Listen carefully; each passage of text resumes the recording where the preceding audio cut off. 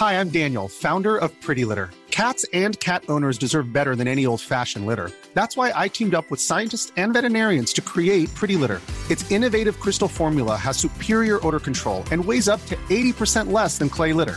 Pretty Litter even monitors health by changing colors to help detect early signs of potential illness. It's the world's smartest kitty litter.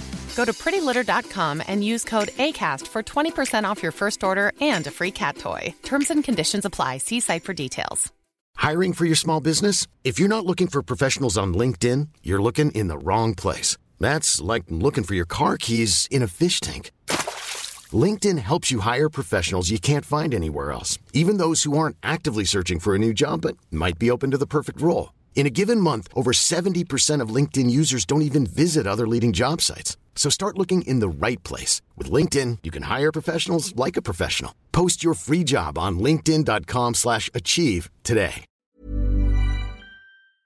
Investpodden. Du lyssnar på veckans juristfråga med Ronja och Ted, och idag är med oss Andreas och David ifrån Synk. Välkomna hit! Tack så mycket, Ronja. Tack. Välkomna. Gud, Andreas, du lät som glädjen själv idag. Har du haft en bra helg? Men jag är jätteglad idag. Förlåt, det där lät jättetråkigt. Okej, bra. Så, det här är ju din expertis, David. Yes. Så idag ska vi snacka IP. Men det är ett jätteballt ord. Men vad är det för någonting? Bra fråga. Det är inte jättetydlig definition. Eller IP står ju för intellectual property, engelskt ord, immaterialrätt på svenska. Egentligen är det kunskap, idéer, uppfinningar, sånt som man inte kan ta på, utan som mest finns i liksom personens huvuden innan det kommer ut. Man kan skydda det med upphovsrätt. Det kan vara tanken, idén till en film, manus. Det kan vara en företagshemlighet, ett recept, en affärshemlighet på så sätt. Det kan vara jättebrett med andra ord. Det lät verkligen som precis vad som helst. Så behöver man ett IP för att kunna starta ett bolag? Det lät ju som att liksom allting grundas i ett IP på något sätt. Ofta är det tvärtom, att man har en IP och därför startar man ett bolag. Man har en väldigt smart idé och man liksom knyter an det och sätter den idén i ett bolag och kan tjäna pengar på den på grund av det. Okej, men om man har ett IP då, som är helt klart det som du är advokat och pratar om det här. När behöver man en advokat i sitt IP? Vad säger du, Andreas? Ja, men det behöver man, tror jag. Dels när det handlar om att säga, konkretisera och kanske liksom först skydda den här IP:n och se till att man kanske inte heller gör intrång på någon annans. Det kan ju vara så att man kanske är lite väl influerad av någon annans idé och så plötsligt så ger man sig in på ett till exempel patenterat område. Där kan det vara bra att tala med en jurist eller en advokat och veta var gränsdragningen går. Och sen hur man kan skydda det. Ja, hur gör man då? Ja, det beror på vad det är för IP, men är det en logotyp som man har som ett varumärke, då kan man skydda det med en varumärkesregistrering. Är det att man kommer på en jättesmart lösning, om man har kommit på en gångjärn eller en mjukvara som gör världens coolaste datoranimering, då kanske man kan skydda det med ett mjukvarupatent. Det kan också vara att man har ett datorprogram där koden skyddas genom upphovsrätt.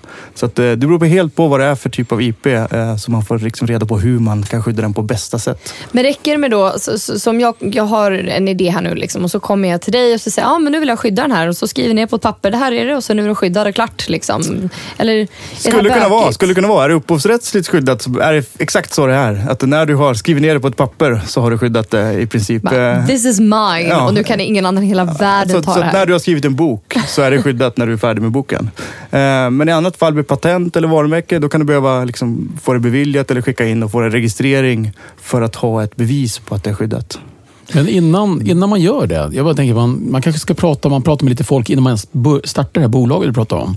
Men måste man ha massa sekretessavtal och grejer då? Eller hur hanterar man det? Eller ska man vara försiktig med vem man säger vad till? Ja, det ska man absolut vara. Och speciellt när det gäller sånt som skulle kunna patenteras eller sånt som skulle kunna vara en företagshemlighet. För då kan man tappa möjligheten att skydda det om man pratar för mycket. Så att har man en väldigt, väldigt smart idé, och man ska inte heller låta konkurrenter snappa upp den och sno den och köra själv. Utan då är det bra att ha ett NDA eller ett sekretessavtal.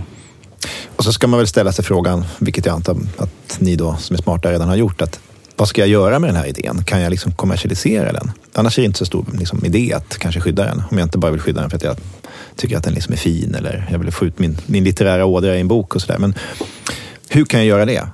Kan jag kommersialisera den här utan vidare? Eller måste jag först kanske skydda den, som David säger? Eller ska jag göra någonting annat? Och så hålla det ganska liksom korten nära kroppen förstås. Inte visa och någon annan och tala för mycket om den innan. Men är det inte så att musik och alla sådana saker, det är automatiskt skyddat? I princip ja. Så jag behöver inte komma till dig och säga, nu har jag skrivit en ny låt och så ska jag skydda den också? Nej, men däremot ska det komma till dig när du ska kommersialisera den. När man ska ha ett avtal för att kunna sälja den till ett skivbolag eller liknande. Och där kunna liksom bestämma hur de får använda den och hur du ska tjäna pengar på den.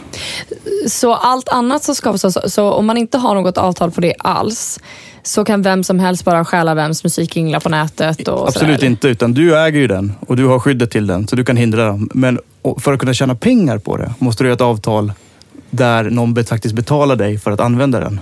Men det låter som att det blir dyrt, att jag måste betala någon först så att någon kan betala mig sen, eller? Nej, men David är inte så dyr. Han är väl mannen med svaren. Om man tänker till lite så kommer det. Ja, det är härligt. Så är det ju. Jag menar, som David är inne på, ta till exempel ett musikaliskt verk. Det blir ju liksom ditt när du har skrivit det. Att du skrivit något nytt och inte då kopierar liksom någon. Då har du skapat det och du har ju upphovsrätt till det. Så det är ju skyddat i och med ditt skapande. Och sen ska du gå till ett skivbolag och säga att ni får liksom göra skivor av den här och sälja det till liksom reklamfilm och så vidare. Då behöver du vara väldigt noga med vem får de sälja den till och vilka reklamfilmer och vad ska jag ha betalt och i vilka länder. Och där behöver du David. Så att de villkoren i det avtalet blir så bra som möjligt för dig. Ja, men vad bra. Då har vi ju stenkoll på IP nu. Absolut, suveränt. Ja, tack så jättemycket för att ni kom hit idag. Tack själva. Bra. Hej. Tack för att du har lyssnat på Investpodden med Ronja och Ted. Glöm inte att följa våra sociala medier, Instagram, Facebook och Twitter. Och vi vill såklart höra ifrån dig. Så hör av dig till ronja@investpodden.se. Ha det bra, vi hörs. Hej!